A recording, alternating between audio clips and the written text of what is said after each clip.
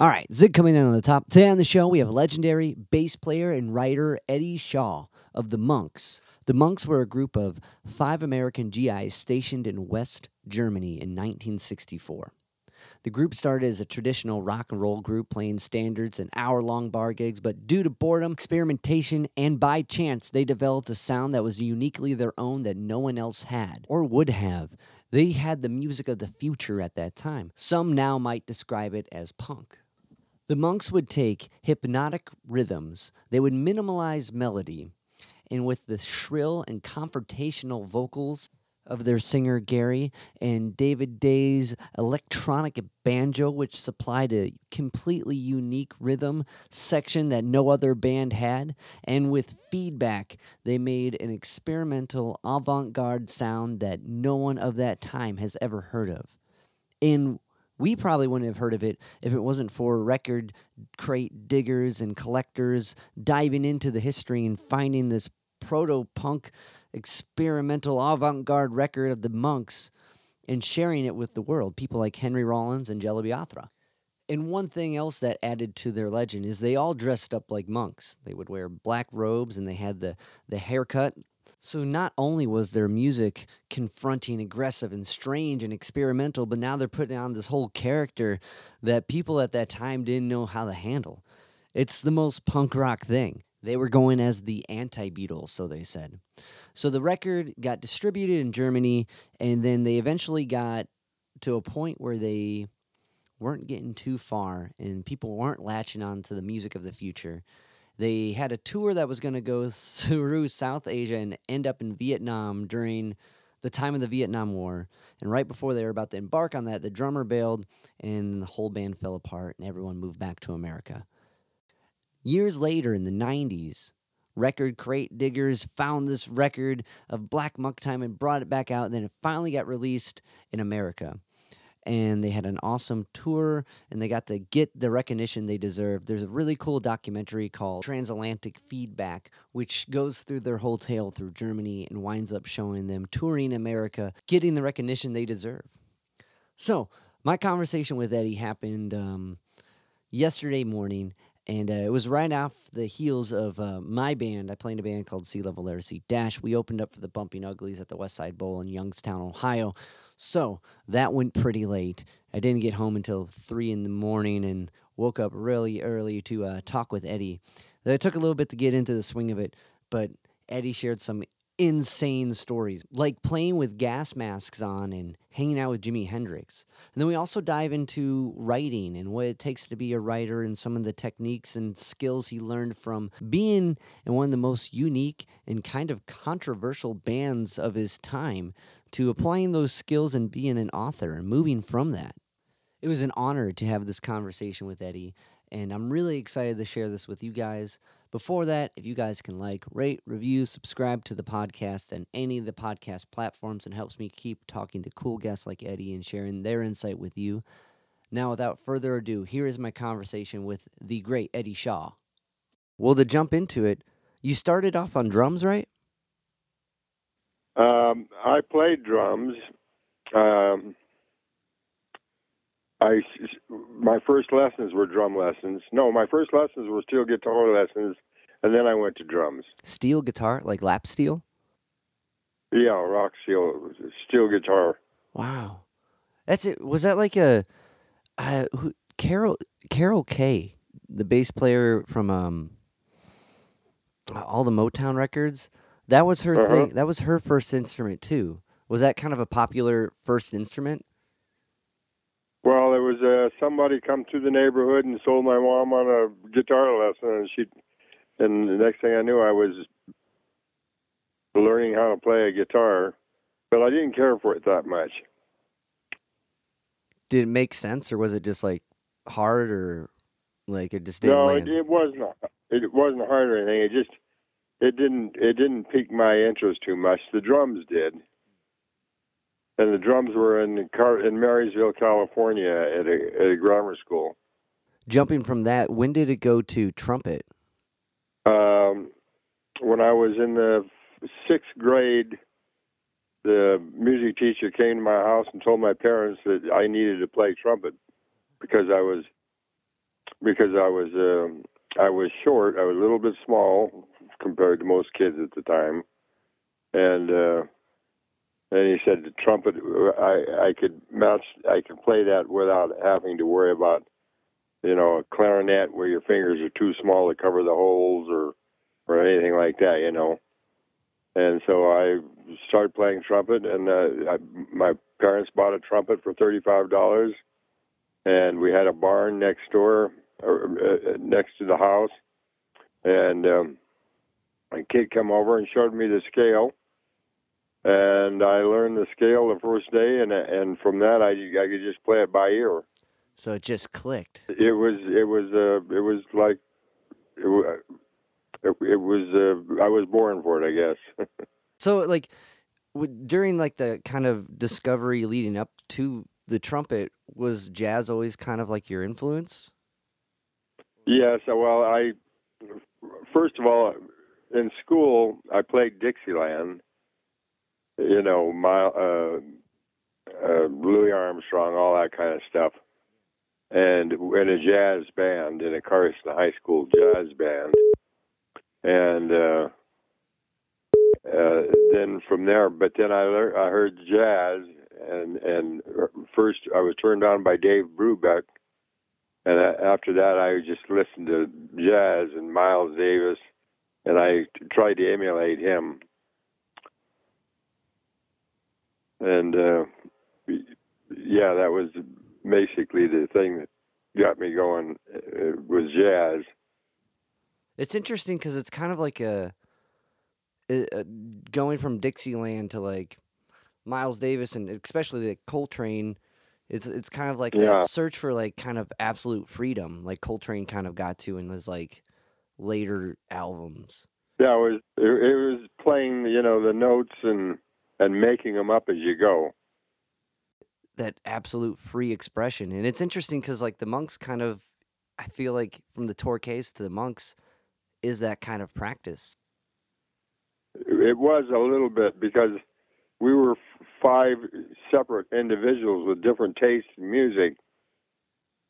And the one thing that we could do together is try to forget our particular styles and work with each other to match the other person's style, and so I gave up jazz, so to speak, but at the same time, some of the principles of improvising and using beats and so forth still applied. And I imagine kind of jumping from a melodic instrument, or from a rhythmic instrument, the drums, to a melodic instrument, then hopping in on bass. Those kind of skill sets were primed for that. Yeah, they were. Well, the bass. I heard them playing, and they were playing three chord rock and roll. Lewis. I forget his name, but after listening to that, I went and bought a bass and just played the 3 chords, and then I went down and yeah, it worked. It matched with their style at the moment. So like when you were on because those were the music service clubs, right? Where you heard them? And they were going as the Rhythm Rockers? Yes, they were. They didn't play any place. Well, they went down to a certain bar in Gelnhausen, and they would put a hat out and play for music, to get in the hat. Was there just kind of hearing that, or you're like, I want to do that, I can do that, or is it? Well, it was more like I got this. Because I played in a country western band. I played in a Dave Brubeck type band. I played drums for them. Yeah. And in the primary training in boot camp, I played drums, and the same guys we came across the Atlantic on a boat, and we played for the officers' clubs and stuff like that. And then when I was in Germany, we got separated, and then I played with a different group that was a country and western group, and I played drums for them. And then when they broke up, or there was the officer or the sergeant who was head of that, he left, and then I was bored, and I had to find something to do. And so I went to the service club and saw those guys practicing in a small room, and says, "Well, I'm going to try that." It's amazing, like just the versatility to be able to hop into all those groups. Because the drum with a group like a Dave Brubeck group that's doing odd time signatures, you know what I mean? And then to be like, I can hang in a 1-4-5 rock band. There has to be that drive or just boredom to do something. Yeah, well, your main job, they warn you every day, is to go out and kill commies, Yeah. And you say, I don't want to do that. I would want to do something that's fun. Yeah. Did like, I guess that kind of like militants, like, did you find music kind of like the practice of music and the like structuredness of being in the army? Like, did you find like a similarity between the two that made it? I mean, there's no easy way to like do any military work, but as far as like the headspace of doing a routine and sticking to a discipline, did you find that Well, I music kind of guess helped? I never thought about it, but maybe that makes a little bit of sense, in the sense that we could all concentrate on one thing, and and in this case with the monks, it was well, setting down a beat, bump, bump, bump, bump, bump, bump, bump, bump, bump, bump, or bump, bump, bump, bump, bump, bump, and you just do it, and then and everybody has to find their own beat in it, and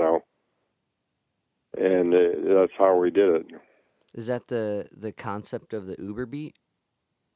Yeah, but yeah, it was bass and drums who lays down the first outline of what it's going to be, and then the banjo fills it in, and the organ fills it in. The banjo comes next and plays. Dave would play the rhythms to it, and then Gary would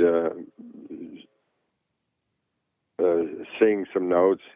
As a Torquays, we all sang, but in the monks, we decided, for commercial sake, that it was best to have Gary singing. He had a better voice for that. You guys all had good voices too. Like even with the stuff when you're trying to soften it up in the later singles, I'm like these harmonies are tight. Yeah, well, that comes from playing 8 hours a night, 7 nights a week. For 3 years, we worked. I think 3 years we might have had 3 nights off, and it would be 8 hours on many nights. Depending where we were, some places you play from 9 to 3 in the morning, and then on Sundays you play 2 hours in the afternoon. That gives you 8 hours on stage, and you play different places like Stuttgart, and you just start doing it automatically. You can do it without having to think about it. Like with the Torquays, there was one club in particular I read that you guys had to bring gas masks. No, we didn't have to bring gas masks. We would play in Gelnhausen. After we became the Torquays, we got a job at the Maxim Bar in Gelnhausen, and it was a GI hangout. And the GIs, you'd start in the evening, and they would be all sober and dancing and nice to one another and the girls and stuff like that. But as the evening wore on, when the drinks get drunk, they start getting feisty with one another, and the next thing you know, there's a fight breaks out, and things happen. And this particular club had it was surrounded by a balcony up above, and chairs would come flying off the balcony, you name it. And the only person who always came prepared was Larry, and he'd bring his gas mask. And he would just stay on the stage and play the gas mask while we all ran for cover. And then he at the end of the night, he'd tell the owner, he says, "We played the whole set. You got to pay us." Man, but to have to do that at one point, the guy had to be like, "Yeah, you guys didn't play the whole set. Pay you tomorrow." Like, yeah. Well, and that happened more than once, though, right? That was kind of a. It happened. Yeah. We would complain about it, and Larry would say, "I told you to bring your gas mask, you stupid people." That's crazy. With any like creative endeavor, you look at the absurdness you go through to do it. Like, that's so crazy. Well, you don't think about it. You're young, you know. Yeah. And it's like young people don't really have any awareness of danger, you know. Yeah. At least until you break the bone or sprain the ankle or can't move the hand the same way or any of that stuff can happen on any given moment. That's true. So it kind of so it goes from rhythm rockers to Torquays, right? I think there's a couple lineup changes in between. And then Well, I wasn't in the rhythm rockers. It was just Gary and Dave. Oh, okay. And they played. They went to a bar and played in the bar with a hat on the floor for money. And then when you joined, it became the Torquays. Well, when we got a group together, finally 5 people playing regular songs, yeah, then we became the Torquays. 8-hour sets, 6-hour sets. Are you like? Because I do a lot of bar gigs too, and it's like, but I'm looking at like 3 or 4 hours, man, and like you burn through a lot of tunes, and you find yourself doing a lot when you do the next gig that's similar to that, right?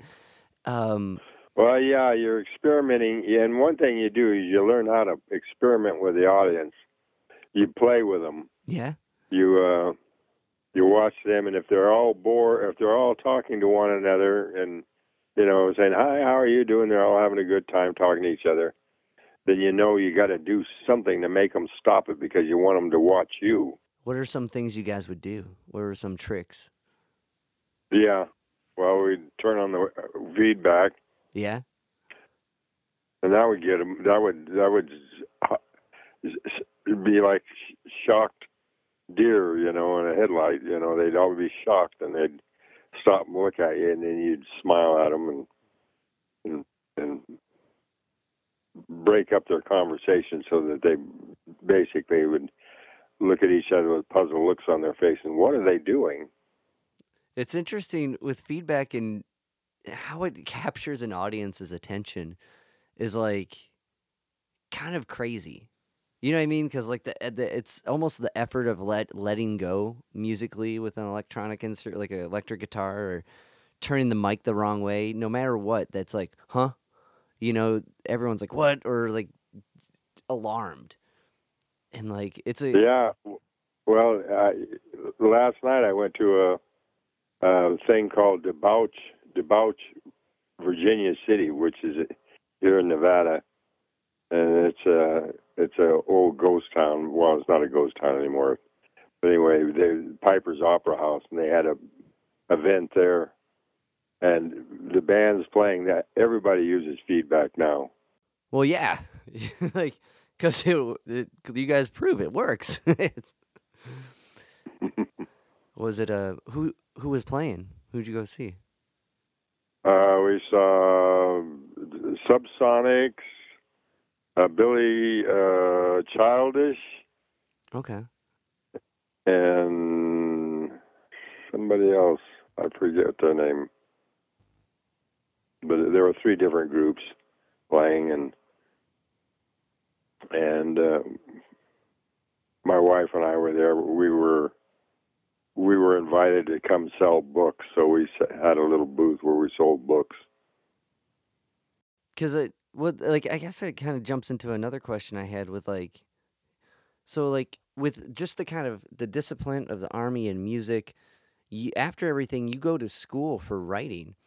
Did that discipline carry over? Was writing like did you find it had that same kind of excitement expression wise as music did? Yes, I did. And my teacher, Gil Ralston, was a very excellent teacher. And he told me, he said, when I first applied to go to his classes, he told me, he says, I don't take anybody who, well, if you're going to go to my class, you have to write. We don't talk about writing. You have to write. And he says, I don't care if I don't care about your grammar or anything like that. I just want you to write. And and he thought he got rid of me by telling me, well, if you're going to show up to my class, the first class you got to show up, you got to bring 120 pages. Wow. And then after that, you got to do 60 pages a week. And I did it for 5 years. And like, is it free form? Is it just like just write? Just writing, and Okay. the writing, you learn from the writing what your form is going to be just from doing that. Through doing this relentless, just kind of being at it, you see like doing it. Okay. When did you start to notice your form, and what did that look like? Well, it kicked in pretty quickly, and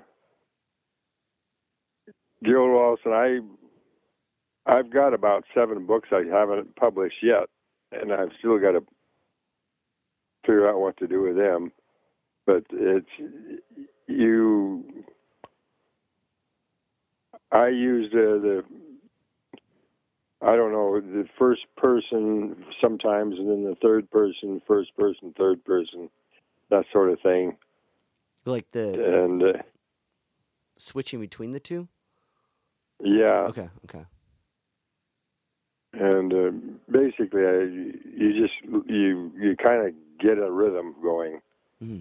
It's like I've been diving into trying to like do descriptive writing to kind of like aid in like songwriting and just thinking that way. And forever, I've always wanted to be good at it, And I try just to write a bit every day, But that's really interesting to hear that that's the process, and finding that out of the madness, and it makes so much sense, like compared to like music, like you learn. Well, it's like Gil said. He says, "Don't worry about the grammar, because when people talk, people don't use correct grammar." And he says, if you just talk in a natural voice, you'll find out what your voice is after a while. Really well said. I'm gonna try to crank out 60 pages. Like, that's hard, man. Wow. So okay, so that's but that's really relative to like your whole musical journey, like finding this like this form and striving for freedom. Well, it's music is a language, and it's an art, I guess. You can think of all the heavy synonyms you might want to use with it, or the descriptions. But it's an important thing, I think animals sing, people sing, everybody does. So, kind of jumping back, so the Torquays are playing, you guys are doing hour-long sets, and you're tricking the audience to get their attention, and the feedback thing is really kicking.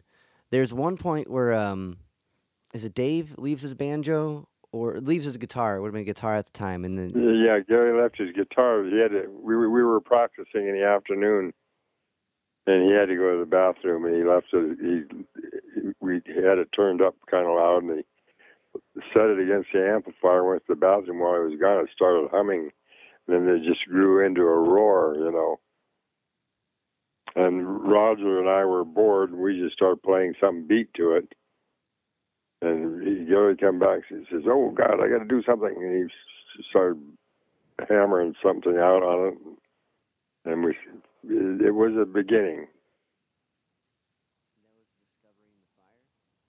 And then that was Discovering the Fire.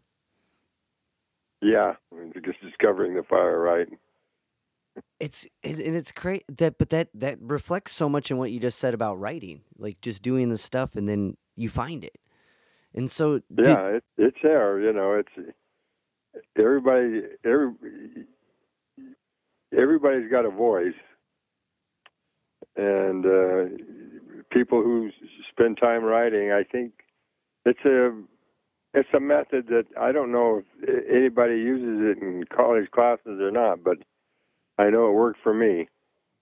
was this through a college or this was like his own class to jump back to your writing teacher? He was a writer who did movies, wrote for movies, and he's known as Gilbert Alexander, or wait, yeah, Gilbert Alexander, I think. I forgot his name now. I just know him as Gil Ralston, and he became like my second father. And he's dead now, but he told, he just told the class. I was one that gave him 60 pages a week, and from that I learned, what he was talking about. There's no talking, right? We're not going to sit here in the class and talk about writing. We're going to write. Well, I think that's a big part of it. I think a lot of people get in their heads with like, am I writing something good? And even with music, am I writing a song that's good? Where it almost becomes just a numbers game for a song, right? You just keep writing, and eventually you'll have one that clicks, and then two, and then you have a set, and like it grows from that. Yeah, you find little clicks that click in your style, and they work for you. So when you moved back to America from this whole adventure, which I know, sorry, I'm skipping around a lot, but how long after that did you start taking these writing classes, and did that kind of help move back home? Well, I went to Minneapolis. I come to Nevada, and then I went from Nevada to Minneapolis to go to school to study electronic computing, electronics, and broadcasting. And while I was there, I met a saxophone player who played just like Coltrane. And so I played trumpet with him, and then we formed a team, and then we worked in a group called Minnesoda, Minsoda, Minnesota, and we recorded in Nashville and Chicago, RCA, Chicago, Capitol Records in Nashville, and I did that for 3 or 4 years, and then that band broke up. I came home, not intending to stay, but while I was here, I heard about this writer who had classes for writing, and I followed him around. I caught him in a store, and told him I had a manuscript or something, and he kept ignoring me. But finally, after about third time I met him someplace, he says, "Okay, you come on a Wednesday night at 7:00." I came 5 minutes to 7. Knocks on his door and he says, "It's not 7. Come back at 7." The punctuality, you know what I mean? Like, was Minnesota, was that Copperhead at first, right? Yeah, that was Copperhead. So, like, I guess from going from the Monks to Minnesota, like, what were some of the lessons that kind of carried over band wise that worked right away with this new group? Well,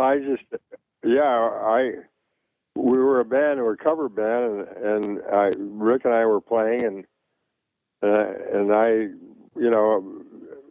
encouraged everyone one to write music. Let's do our own stuff. Let's not do somebody else's stuff. And we went off and did improvisation more in a jazz type form, which was, we went from being spare minimalists in Monks to over elaborate guys, playing very intricate things in Minnesota. It's like a huge step from one to the next. Was there like enough time in between that like it had to be refreshing to kind of like step in a different mindset and be like, okay, instead of nothing here, we're going to I'm going to impose some changes. Like, well, it was my passion for 3 years with them. Bob Johnson, who was, he produced everyone from Elvis Presley to Simon Garfunkel, you name them. He wanted us to be a studio band in Nashville, but we were too wild. We couldn't do that. We wanted to do our own thing, or we weren't going to do it at all. Yeah, the studio band, you guys got to hold back a lot. And yeah, I'd say. You mean we go to work carrying a brown paper bag with a sandwich in it? Read these charts, and usually kind of going back to being in between minimal and not minimal at the same time. Like for there's like lusciousness to tracks like that, but it's also like, well, tone it back, Yeah. Oh well, it's we were too wild. We were uncontrollable. Is that a byproduct? And what is Mock Show? Mock show is German for make show. And, like last night, I said to my wife, look, he's making show. He's laying on the floor playing his guitar, that kind of stuff.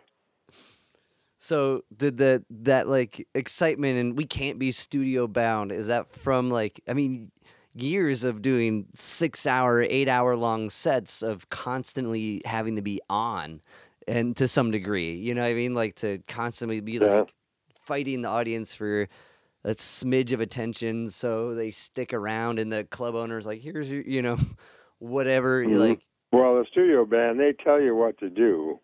You in a way, you don't do what you're doing. You're doing what, as an example, at that time, Mick Jagger was going to do a solo album. They were talking about it, and we would have to do what he wanted to do. Says, I don't want to be like I don't want to play Mick Jagger songs. But of course, it was kind of naive of us. We were being very naive. Because if I would have done what they told me what they wanted me to do, I probably would have made a lot more money. Well, it's like, is the money worth the self-expression? Like, but it's nice. It's nice to be able to eat, for sure. Yeah, well, it's good to be able to eat. That's a definite. So I guess like kind of like jump back again in the midst of like discovering this fire of feedback and like trying to like hone that and make that into your guys' collaborative style of music to what became the Uber Beat, what became the Monks. Like, what did that kind of process look like? Was it just like laying down a beat and jamming and having everyone adds their stuff to this beat and then Gary would write lyrics over it? Yeah. Well, no, we would all write lyrics and then we would put them all together and then tear them all apart, just leaving a skeleton to see what kind of message it had. And so, in a sense, everybody's writing lyrics, but all together, it's too much. too much lyrics, but then you kind of I think this is talking about how to do now. How okay, so then okay, get rid of all these get rid of all these excess words. Just this. That would be it. Okay. So was it like a kind of like, okay, everyone just free write ideas that fit with this, and then we pull them apart, or was there kind of like a topic, like this is like a how to do now, like, or monk time, like what's that mean, and then tearing into each bit? Yeah, well, Monk Time was our first song that we wrote, and it had a lot more words in it, and where Gary talks about us everybody being monks, and but we thought, well, we're monks, why can't everybody be monks, And then we argue. Well, I don't know.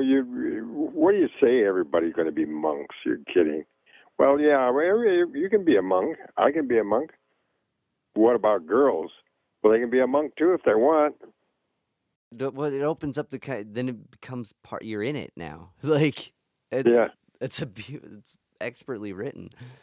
When did was it the simplicity, like the discovering the fire? Was Was it clear that the highlight was minimalism, or was this kind of a conversation due to everything else that was going around, that minimalism kind of became the the goal, or the like kind of philosophical stretch to that? Well, I think the minimalism was part of it. We our managers talked us into being more simple, and and by following their advice is to keep it simple, you guys. We then there was Steve Reich, a lot of minimalist composers were out, and it seemed like something that might be acceptable. Well, I guess that gives the branching concept. Did and I guess as far as like monk time, the question I had on that was like, there's the rules of being a monk that I think it was Carl and those guys wrote up for you. Oh, the list of things. Yeah, was that kind of inspired after or before like some of the monk songs existed? Well, that was inspired afterwards when we started performing as a monks. Then the managers had this great idea. It says, "Okay, you guys, you gotta give them a message." And so everybody's, if you're a Beatle, you got to do this, you got to do that, you got to do this. If you're the monks, you got to be exactly the opposite, And so we, in a sense, we became like the Beatles. We became the anti-Beatles. It was like we were the Antichrist. But that's also that kind of minimalist thing. It's really interesting. They really like kind of honed in on that. Watching some of like Carl's not Coca-Cola, whatever that soda, those ads he had, this dude was pretty wild, man. Yeah. So for them to kind of like jump in and like see you guys, like they found you guys through the clubs, right? Yeah, they saw us playing in Stuttgart, where we were experimenting with the audience a lot. And we'd be bored. And one night, these two guys were in there. They were dressed in suits and stuff, and we thought, something weird about them. I don't know what they're doing here. But afterwards, they come up to the stage and told us they wanted to have a meeting with us. And says we went to their place, and they showed us their advertisements. One of them did a minimalist advertisement for Volkswagen, that kind of stuff. Says we can make you guys, stars. Says, yeah, okay, we'll do it. Yeah, but I guess, was that type of advertising really popular in German culture? Like, were you seeing that everywhere? No, not really. But, do you remember an advertisement about a Volkswagen Beetle out in the middle of just nowhere, just by itself? Got a point.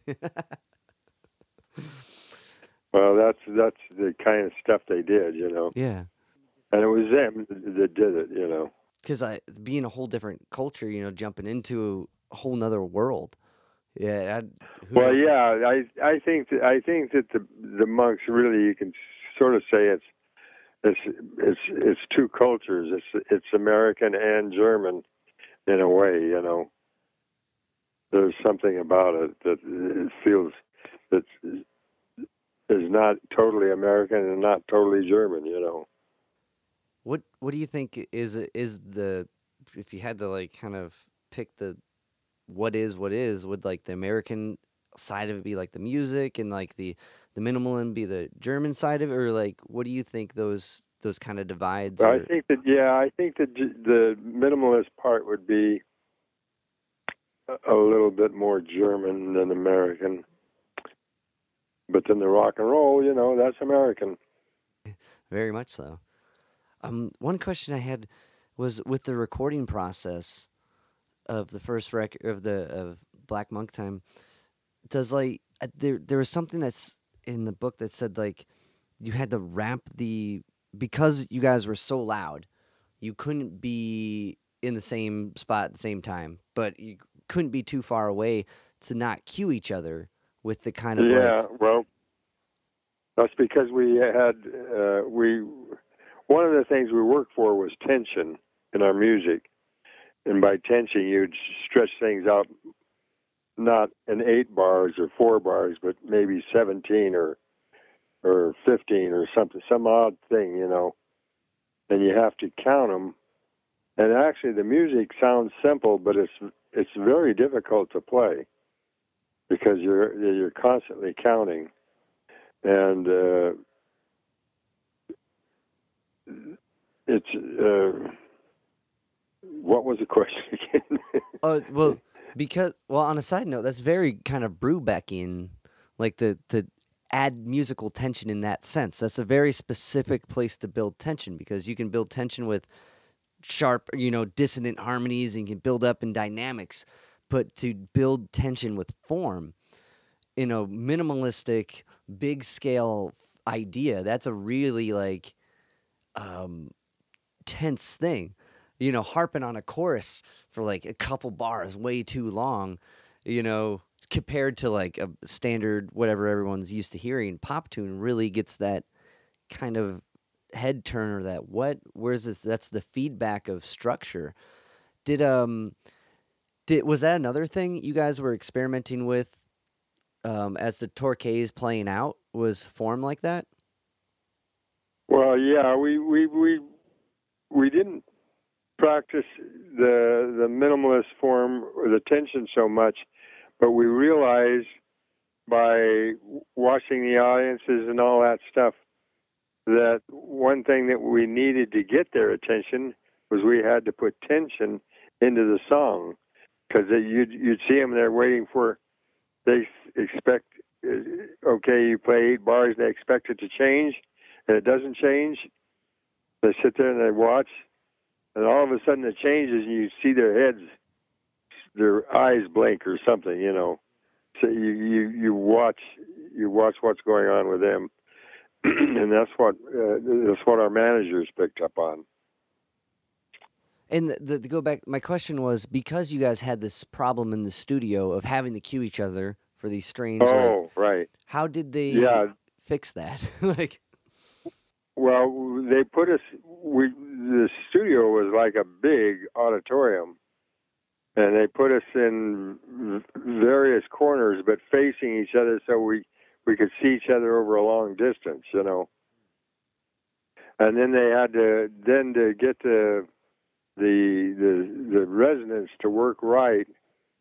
They ran a big 30-foot round piece of tape over a doorknob into the recorder for a very long sort of echo.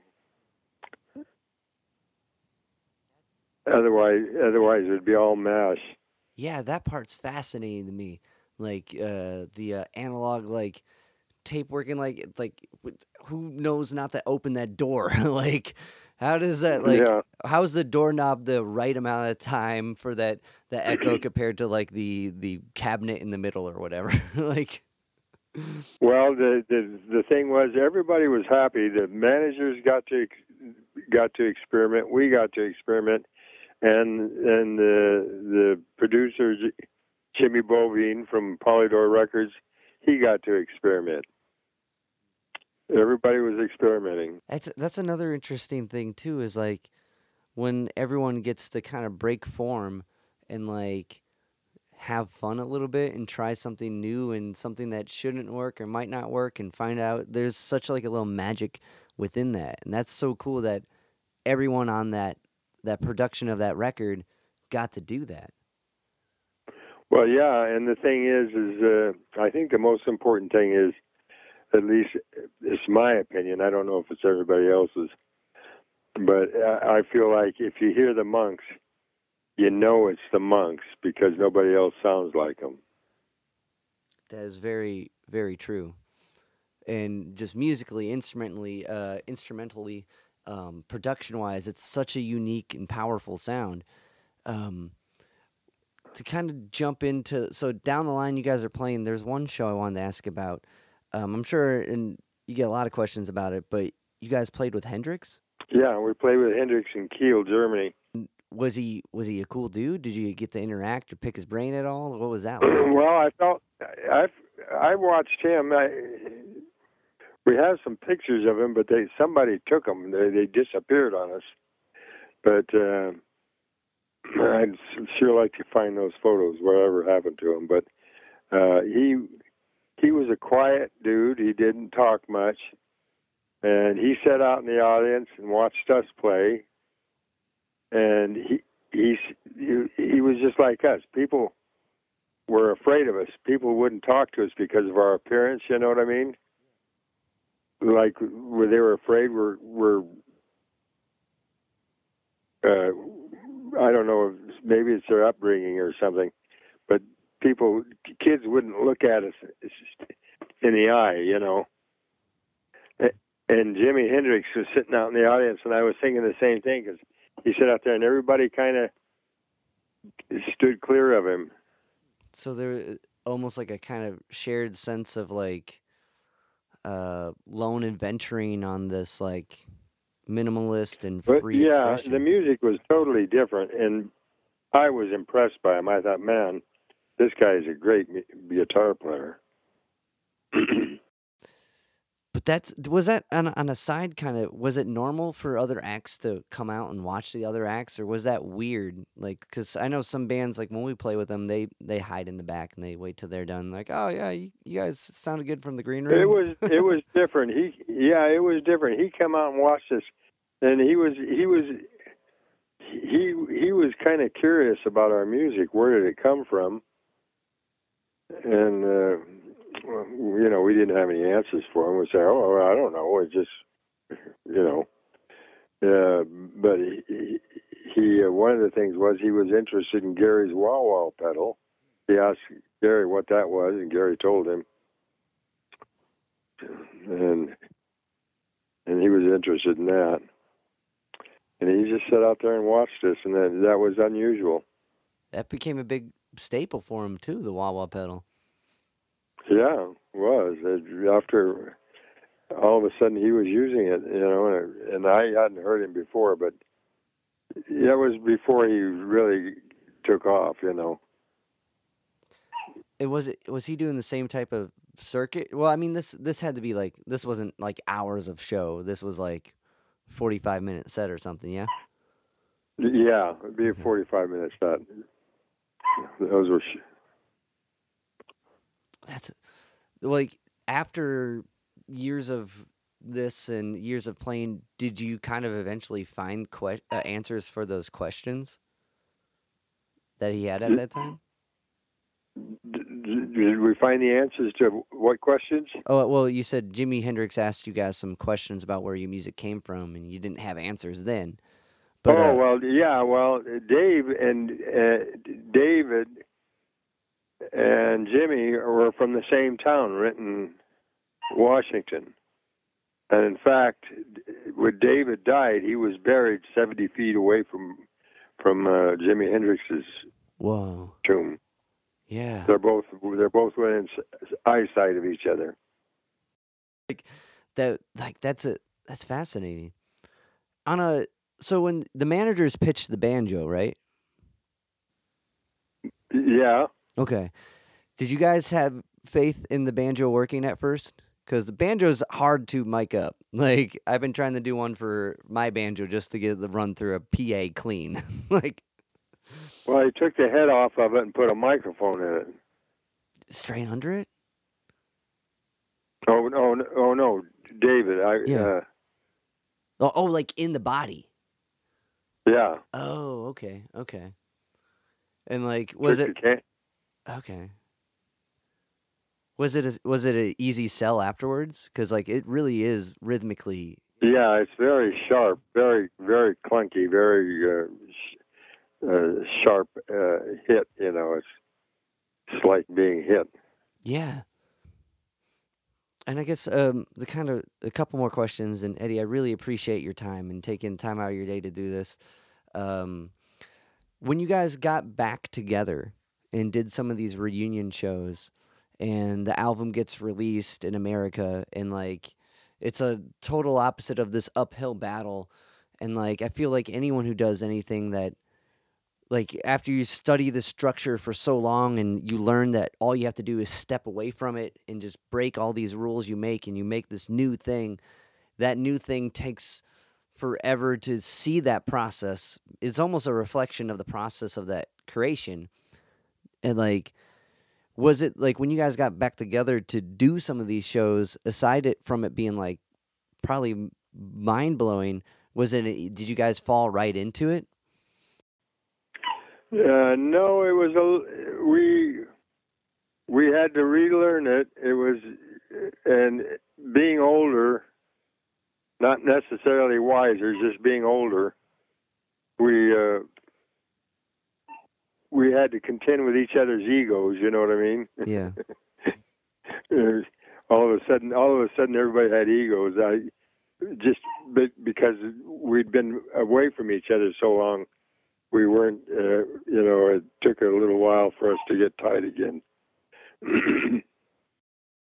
And then, like, with the reactions of playing these reunion shows, well, the reactions were good. I was just talking to a guy last night who saw us play in Vegas. Yeah. And he said it was the greatest show he ever saw. And I said, God, I always thought that show was one of the worst ones we ever played. It's interesting as a performer, like, you may be having an awful day and the monitor doesn't work. You can't tell if you're anywhere near pitch or whatever it may be. And like, you're just waiting for the night to be over. And then like, it's like, you can't define someone's experience, it's really interesting. Yeah. Well, it's interesting. The thing is people have heard about the Monks. I know that because all of a sudden book sales have taken off. They're going through the roof. And I'm getting to the point where I'm going to have to find a big distributor or something because I can't handle it anymore. That's amazing. I'm so happy to hear that. It's interesting. Yeah. Well, I mean, when you make music that's solely, or anything, if you make anything that's solely just expression and a pure expression of one, not trying to sell anything, just trying to do you and trying to find what you have to say, that's the most inspiring thing because that shows other people they can do it. Yeah, anybody can do it. They just got to, and everybody will do it differently if they're with different people. It's, in our sense, it was a combination, chemistry elements or DNA between five guys, Well, and it's just kind of that doing it. Yeah. And breaking through that like perseverance will eventually equal success if you don't stop or if you wait a while. I don't know. Like, or yeah, well, the thing is, you have to have somebody guide you in a way to say, well, when you're experimenting and you're young, you'll be a little naive every once in a while. You'll put bad words in something or something like that, and somebody will warn you, say, watch out for that. As the monks, what was like some of the like guiding principles that kind of really helped out? I don't know. The guiding principles was just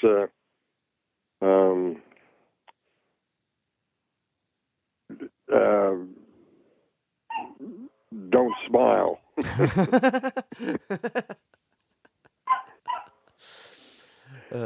They tell us not to smile, but we would smile all the time. I love that there's that video of you guys on that live performance, and Gary's just smiling, winking at the audience. Like, you guys were having fun, and it sounds so good.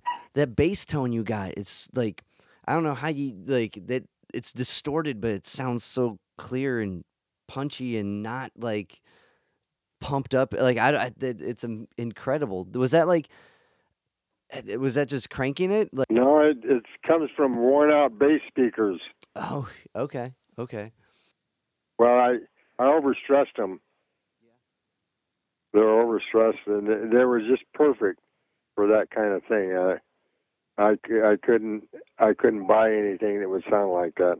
Speakers are another interesting phenomena, how that works. Like, there's that glowing ripe point in the middle of the speaker's life, or any with like those like tube electronics or those like more analog electronics that you can really like run like that. There's an interesting like kind of, I don't know, electronic ripeness that really makes it stick out in certain points compared to some of the digital tech now.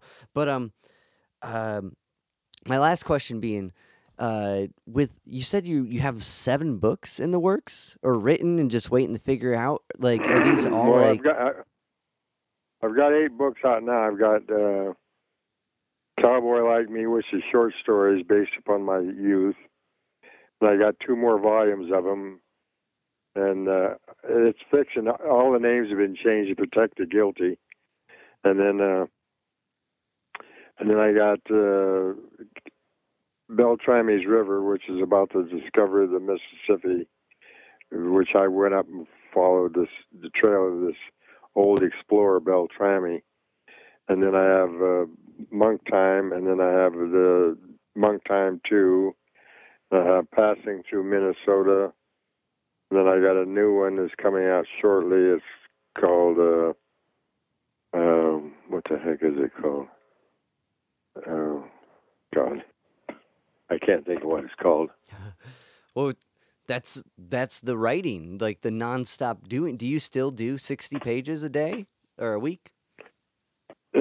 Not right now because I've been interrupted by selling books.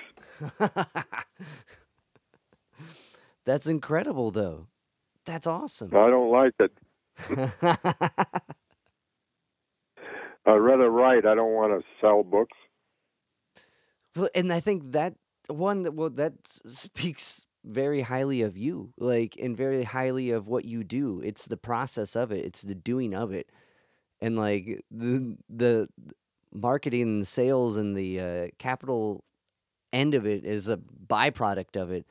And that's the beauty of art and creation. And I think to hear you say that is very inspiring. Well, thank you. Well, thank you, Eddie. I really appreciate your time, your music, and your writing.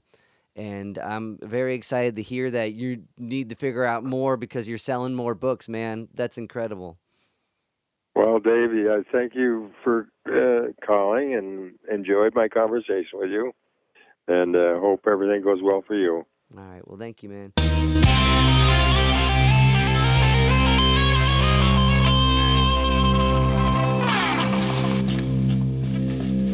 Yo, Spike Spiegel here. You just listened to Zig at the Gig podcast.